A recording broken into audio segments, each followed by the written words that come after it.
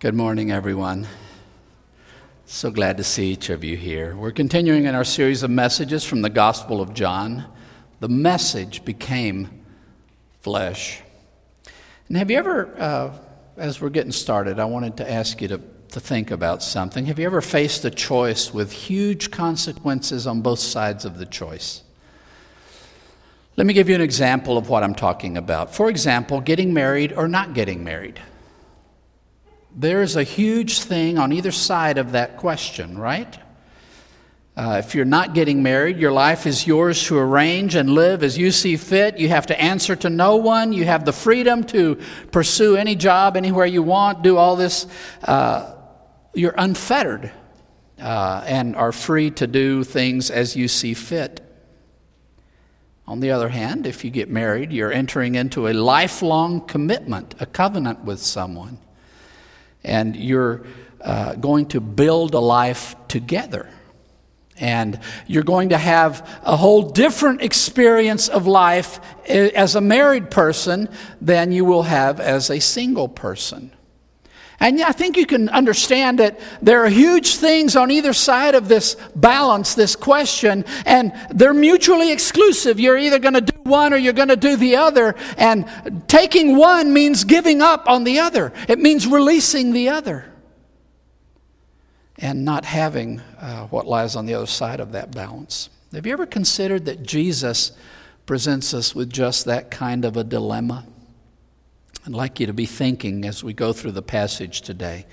What hangs on either side of the balance when it comes to this dilemma of what we're going to do with Jesus? I've titled the message, The Dilemma with Jesus. And we're in John chapter 11, verses 45 through 57. Let's begin reading here in verse 45.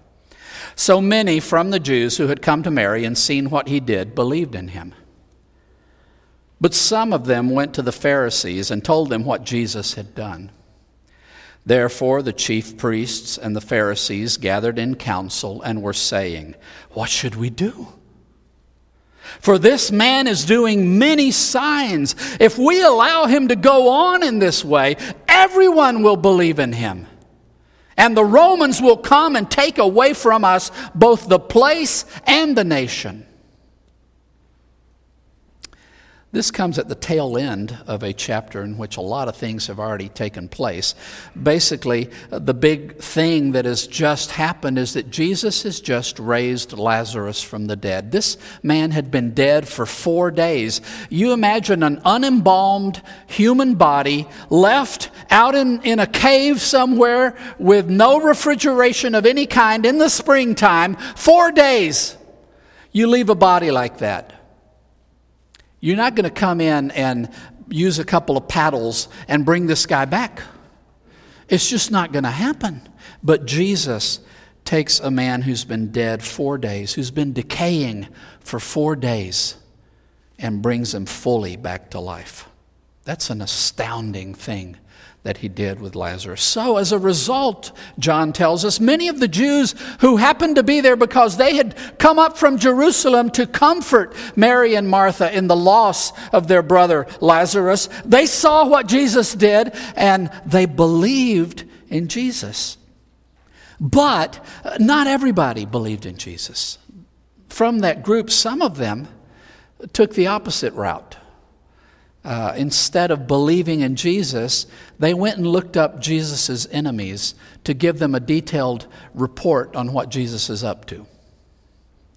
They ran and told the Pharisees what Jesus had done. Now, this is one of the few places in John's gospel where he doesn't refer to the enemies of Jesus just generically as the Jews. That's kind of John's shorthand for the religious leadership, the representatives of the people, the Jewish people, how they basically wholesale had rejected Jesus, with the notable exceptions of Joseph of Arimathea and Nicodemus. But all the others seem to have unanimously rejected Jesus. We've seen that already in the Gospel of John, confrontation after confrontation. So at this point, John does give us some specifics in terms of the groups we're talking about. The two he mentions are Pharisees and chief priests. And these are basically the people that make up the Sanhedrin. The Sanhedrin was composed of 72 members, and it was basically the high court that had the highest jurisdiction in Jewish questions and affairs. This was the highest political body the Romans allowed the Jews to have. They did not allow Jews to be kings or governors. In Judea, they appointed a Roman procurator, and in the other regions, they split it up between the sons of Herod the Great, who was not a Jew. So Rome had put in place as kings and governors people who were not Jews, but they did allow the Jews some level of autonomy, some level of self-governance, and the Sanhedrin was how that happened. The chief priests were the really wealthy, extremely well-to-do. Most of them, the Sadducees were this group.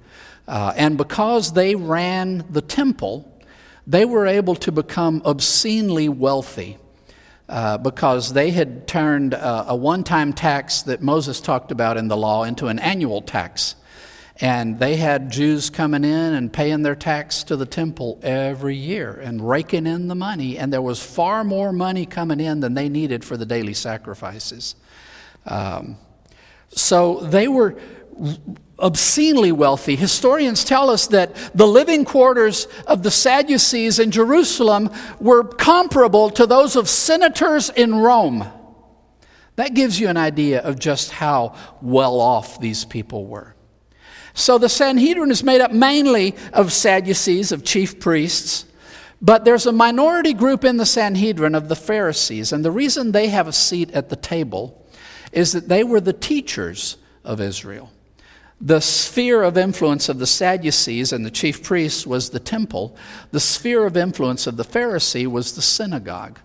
They taught people the Torah. Not only that, but they had very meticulously and carefully committed to memory the teachings of rabbis from centuries past. This oral Torah, they referred to as the traditions of the elders. Jesus mentions these things in his teaching. The Pharisees were in charge of that, and they were very much respected by the people because they stood in that position as people who told them what God's word meant. And they were considered the great experts on that. So they were not wealthy. They were not politically as powerful and connected as the Sadducees were, but they were very happy to have a seat at that table. And they were there because of their influence over the people through teaching in the synagogues. So it's not surprising that the people that want to inform the authorities about what Jesus is up to approach the Pharisees, because these were not the ultra-rich, off in their mansions, wealthy people. These were much more accessible. They were able to get to the Pharisees and tell them what's going on.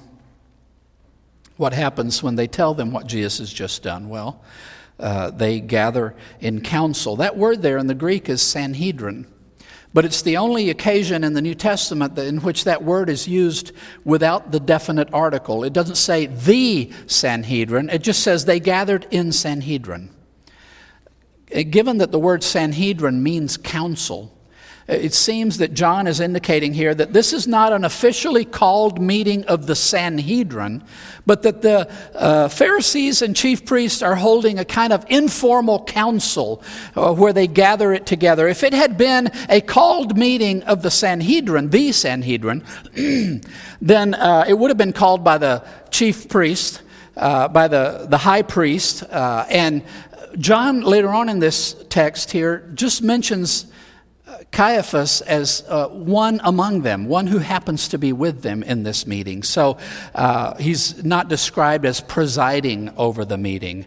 All of this points to this being kind of a quick, impromptu, called together meeting. What do we do about this?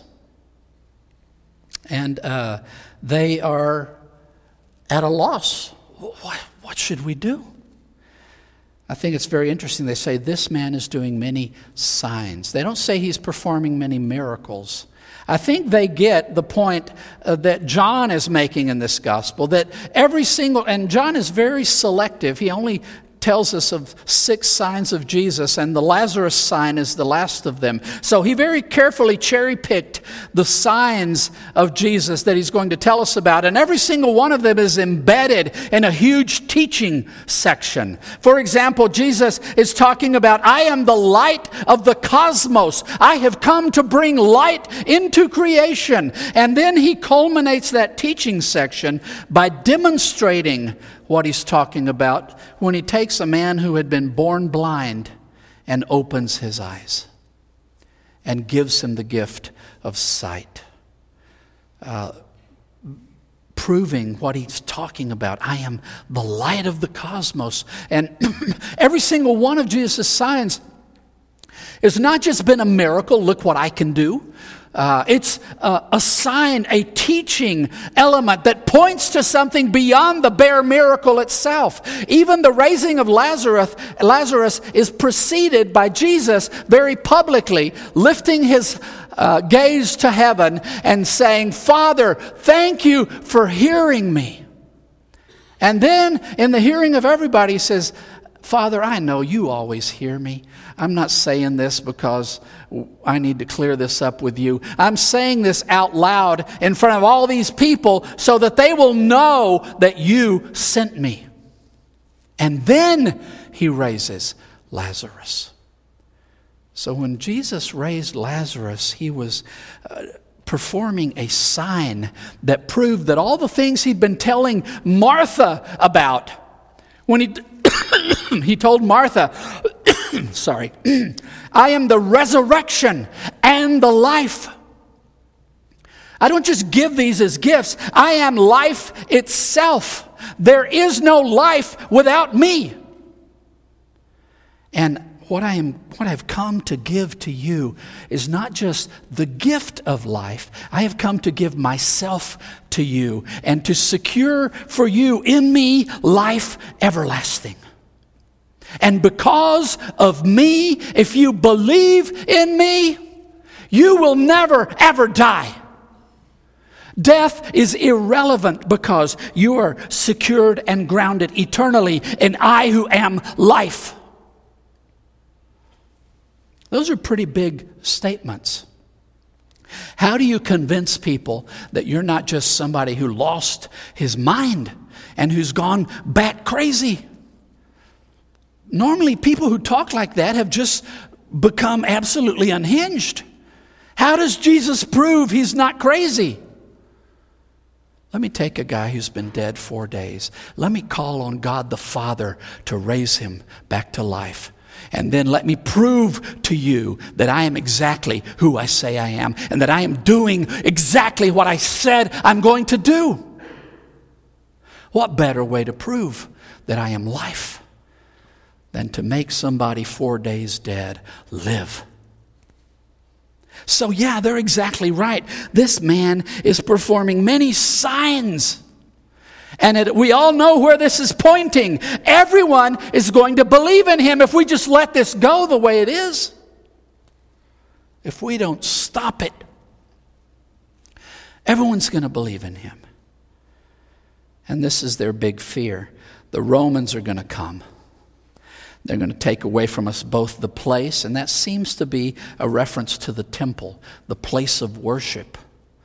This thing that they have fought so hard to rebuild after the Babylonians destroyed it, and that they have been very laboriously remodeling for decades.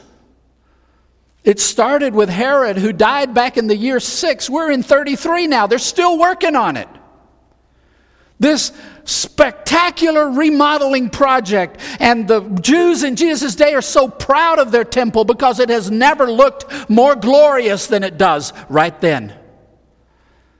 They're afraid the Romans are going to take this place of worship, and I think their concern is not so much the worship bit, but this temple is the seat of their power. The reason they are as wealthy as they are is the temple. The reason they have the power they have, the reason Rome cares about who they are, is the temple. And they're afraid of losing that and their whole nationhood. Now, of course, they really aren't functioning as a nation. The Romans have split them up into a couple of regions, and they placed different governors over each region. They really are, at this point, an annexed province on the far fringes of the Roman Empire. They're not functioning as a nation. They don't have their own king. But they're very happy with the way things are, because Rome has secured their position of power. And the level of respect and authority that they are now enjoying is very much secured by Rome. You have to wonder, as Jewish religious leaders who were familiar with the law, why they're worried about Rome. Well, I'll tell you something about the Sadducees.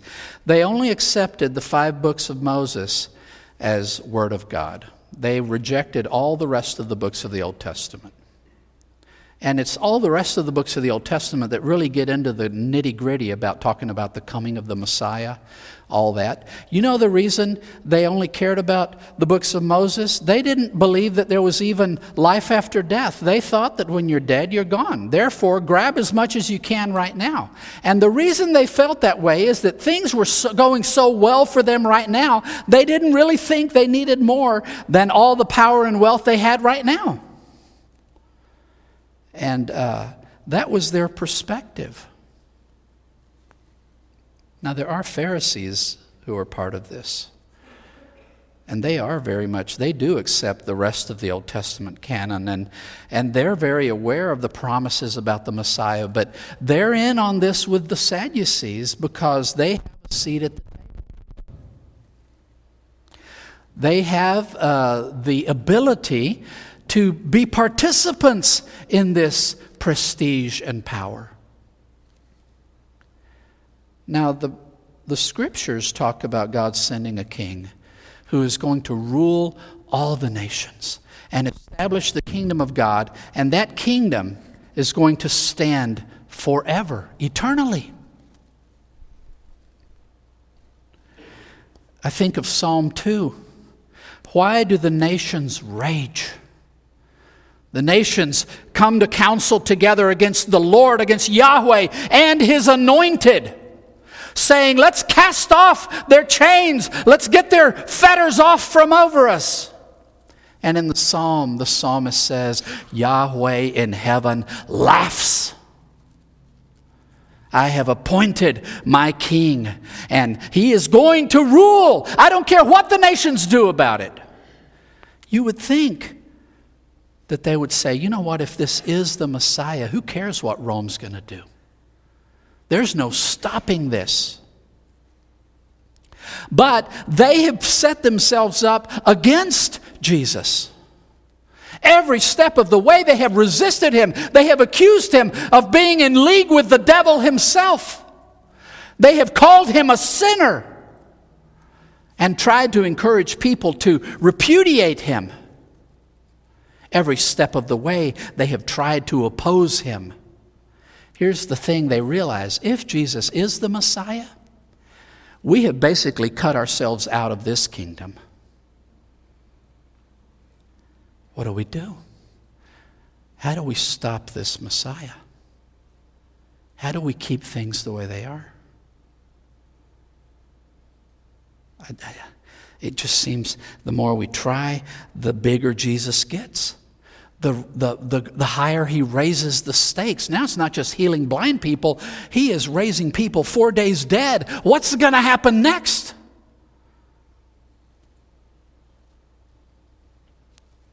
Jesus was proving through signs that he was God himself, come, as he said, to give us eternal life. And yet these religious leaders are more afraid of Rome than of God. Let me ask you about your perspective. What would you say? Are you more concerned in your life with God or with the powers that seem to be at work around you? Are you more worried about God than your boss? Let's keep reading, verse 49. But one of them, Caiaphas, being high priest that year, said to them, "You have known nothing, nor have you considered that it is better for you that one man should die for the people, and not that the whole nation should be destroyed." Caiaphas was a shrewd politician. I told you the Romans appointed the high priest. They decided who got to be high priest. And because people were constantly jockeying for Rome's favor in Jerusalem, most high priests didn't last more than 2 or 3 years. Caiaphas has the distinction of having been the high priest who held on to the title for the longest period in the whole first century. He held on to it for 18 years, from AD 18 to AD 36. That tells me that he knew how to keep Rome happy, and he knew how to keep his political opponents in check. He didn't let people usurp his position. He addresses this convened council, and he addresses them. Josephus tells us this about the Sadducees, that they were arrogant and rude to fellow Jews and talked to them like they were Gentiles. He demonstrates the kind of dismissive disdain that people accustomed to being in authority use, right? He says, "You guys don't know anything. You bunch of morons. Why are you wringing your hands about all of this? Good grief, the solution is so simple. I can't believe you haven't already said it. Kill him. Be done with it. You're worried about the nation and what Rome's going to do to us and about all this coming tumbling down. All you have to do to secure what you have is get rid of Jesus. Isn't it better for you to just eliminate him altogether and then we're done arguing about it?" What do you mean, what should we do? Kill him. Be done with him.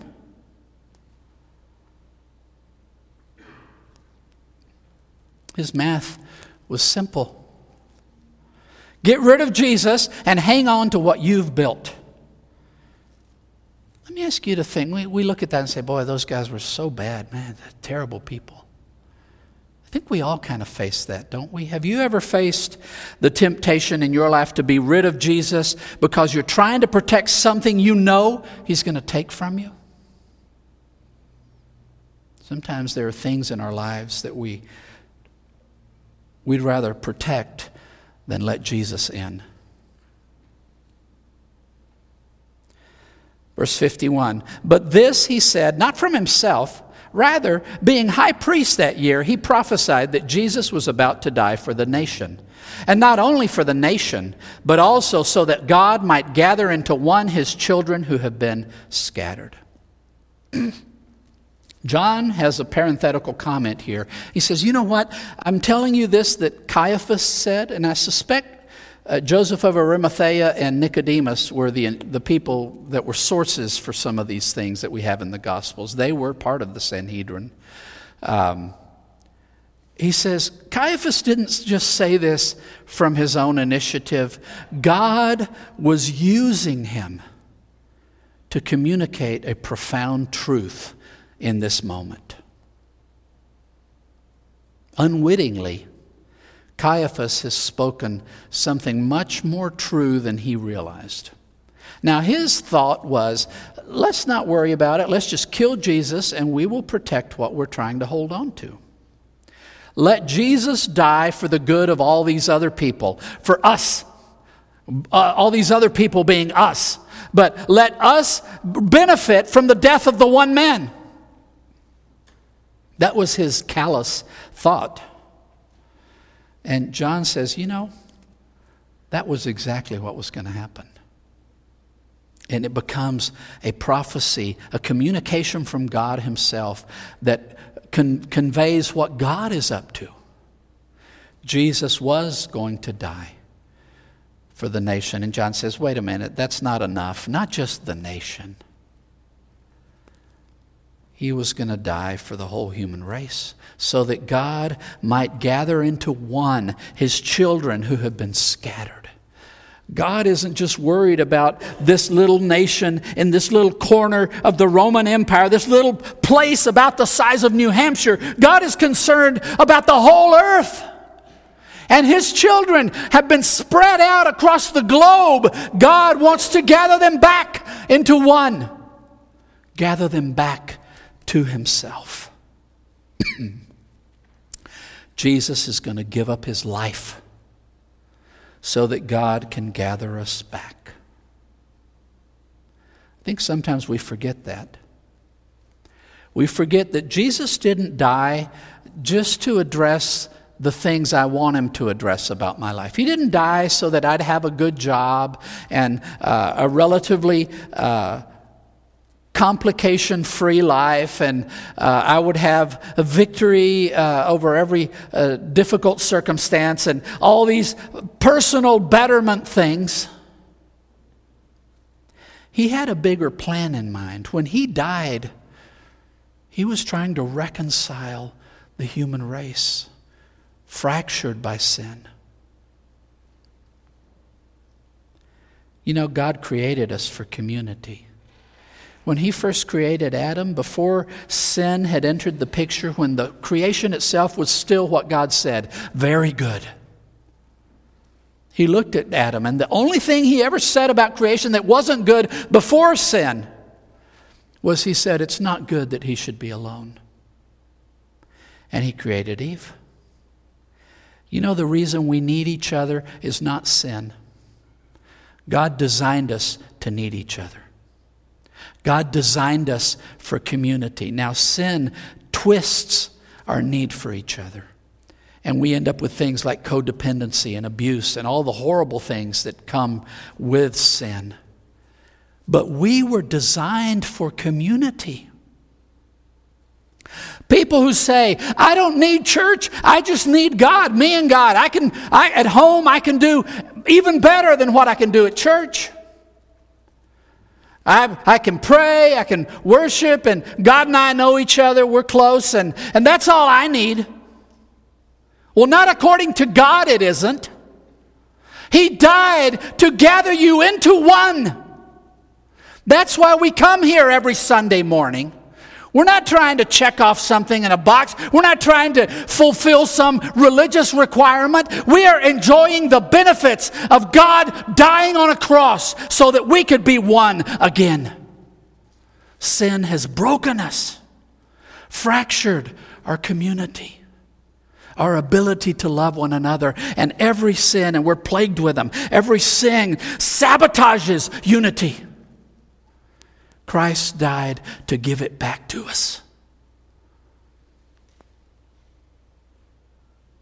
So yeah, Caiaphas spoke a more profound truth than he ever knew. One would give his life, not just for many, for all of us. Not just to protect. Now, this idea of protecting nation, these things they were worried about, their temple, their nationhood, that they're going to lose before too much longer. In the year 70 AD, that temple is going to be razed to the ground, and to this day, it's not been rebuilt, and I don't believe it ever will be rebuilt. I think God was done with that building. He had a real temple to build, made of living stones, His church. That they're going to lose. Their nationhood, Rome is going to scatter them, and they'll reach a point after the Bar Kokhba revolt where Jews will be banned from even entering Jerusalem. So yeah, these things they're fighting to protect, and they think killing Jesus will guarantee that they'll hold on to them. They're going to lose all of that. But this word about one man giving his life for the good of others, of many, Caiaphas was right on target. That's exactly what Jesus is doing. Jesus died to gather us into one as God's children. How have you observed that gift in your life? Let's keep reading, verse 53. Therefore, from that day, they took counsel to kill him. So Jesus no longer walked openly among the Jews, but went from there to the region near the wilderness, to a city called Ephraim, and there he remained with his disciples. Here's the result of this counsel. They agree together, okay, Caiaphas, that's a great idea. Let's just kill him. That's their plan. We will hang on to what we have and we will kill Jesus to guarantee that nobody, not even God's Messiah, can take it from us. So because of that, Jesus withdraws from Judea, or that area right around Jerusalem, and moves a little further away to a little town called Ephraim. We're not real sure archaeologically exactly which town that might have been. Some people suggest one that was maybe about 20 miles north near Bethel, perhaps in that region. But whatever it is, he's moved out from the big city to the surrounding region because it's not the moment yet for him to give his life. He knows when it's going to happen. So he stays there with his disciples. Verse 55. Now the Passover of the Jews was near, and many from the region went up into Jerusalem before the Passover to purify themselves. So they were looking for Jesus and were saying to one another as they stood in the temple, "What do you think? That he will not come to the feast at all?" Now the chief priests and the Pharisees had given the order that if anyone knew where he was, he should make it known so that they could arrest him. John tells us the Passover of the Jews was near. The last event, big event that goes on and on, was surrounding what we call Hanukkah, the Feast of Lights. That was September, October. Now we're in spring. Passover is near. And many from the region go up into Jerusalem a week ahead of time. Why would they do that? Well, living in cities where there were a lot of Gentiles, the way they did their burial practices did not follow the restrictions of Jewish law and their observance of the law of Moses. So a lot of them were worried that they were ritually impure by being too near to corpses and things like that. So the rituals for being purified from exposure to a corpse required a week of purification. So a lot of them are coming up a week early to Jerusalem so that they can be ritually pure and participate fully in the Passover without any restriction.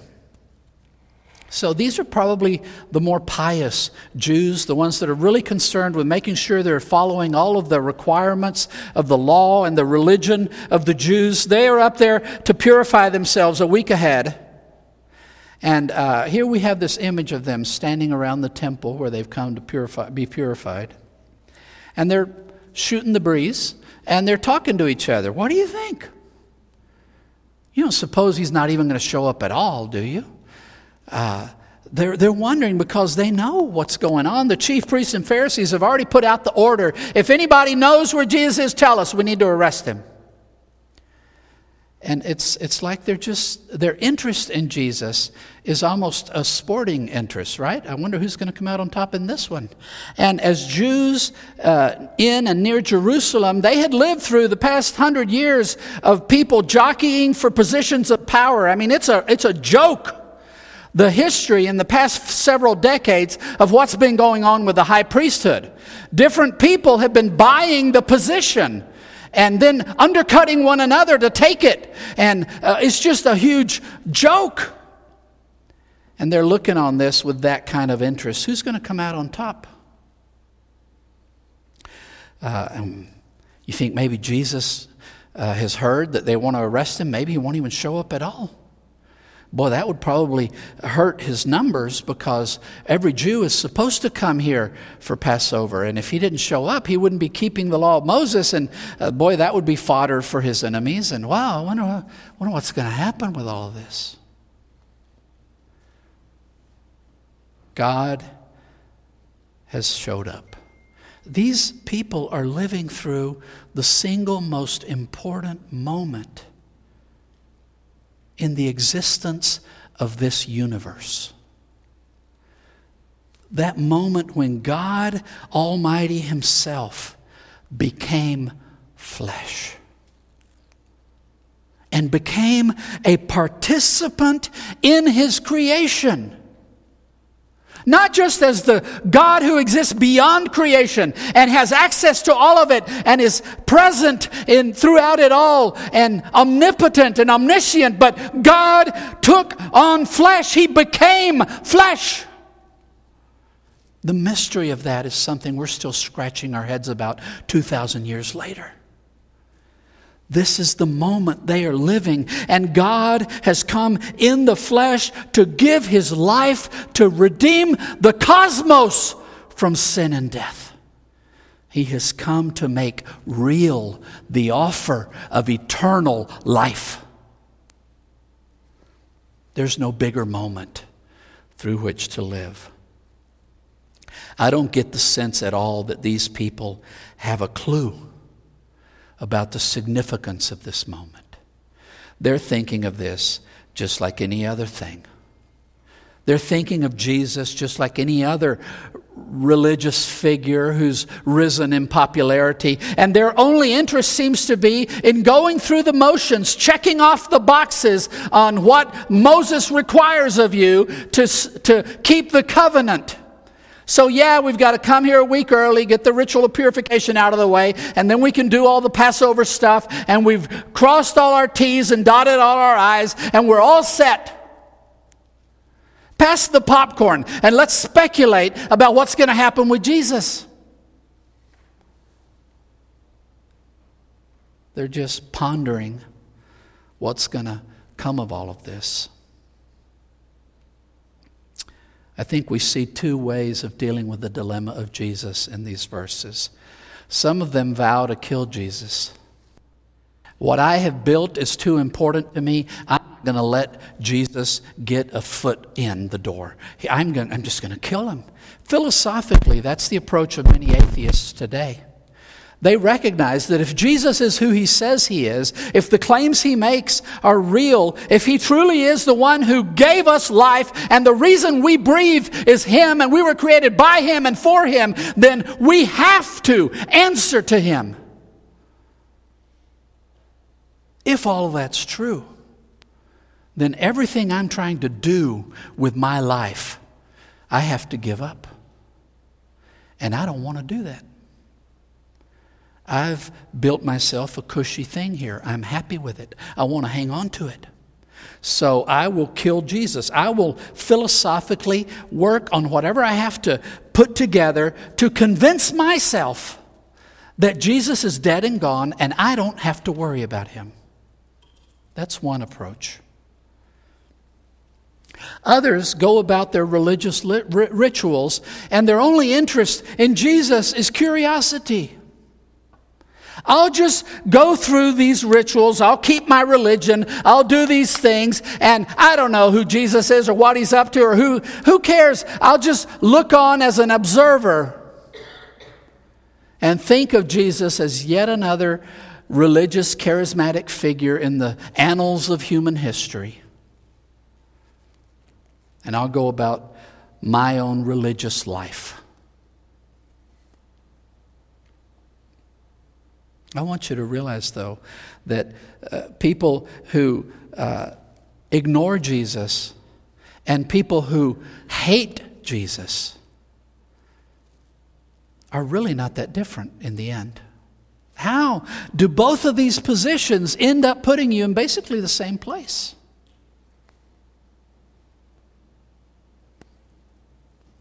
Jesus is dangerous.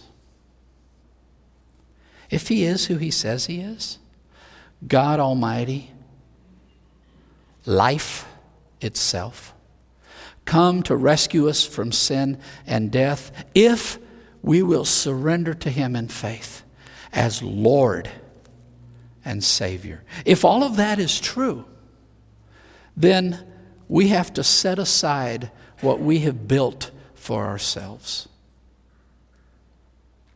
We have to let Him take our hearts in His hands and reshape our hearts. We have to put our plans and dreams and hopes and aspirations in His hands and allow Him to rearrange them all as He sees fit. We have to hand Him our identities and allow Him to tell us who we are, what we are as Creator.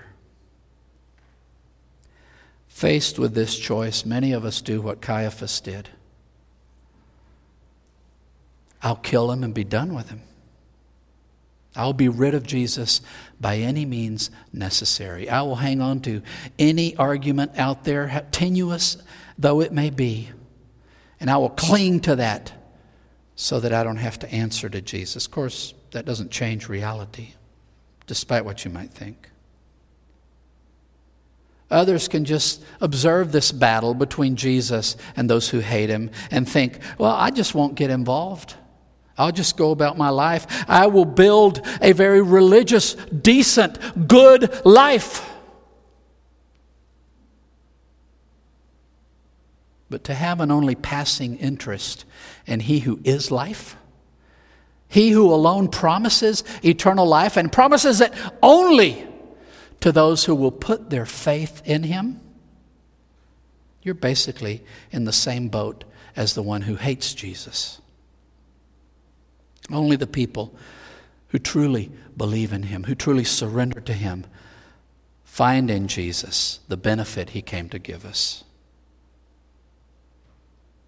Not only does He give us Himself, not only does He give us life eternal, but He is in the process of drawing us back into one, making us part of the eternal family who will share eternity together in Him.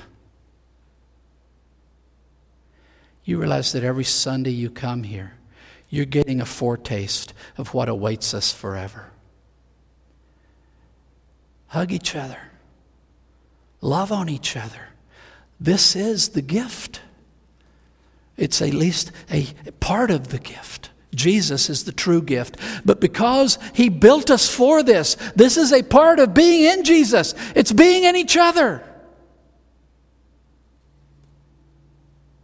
He gave His life to make this possible for us. I pray that that's the only option you have any interest in when it comes to the dilemma of Jesus.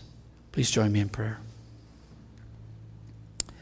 God, thank You for loving us. Jesus, thank You for coming to us.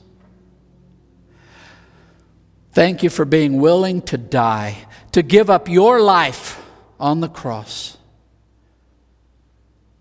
to draw us back into one, and to offer to us, to extend to us the promise, the secure guarantee of life everlasting.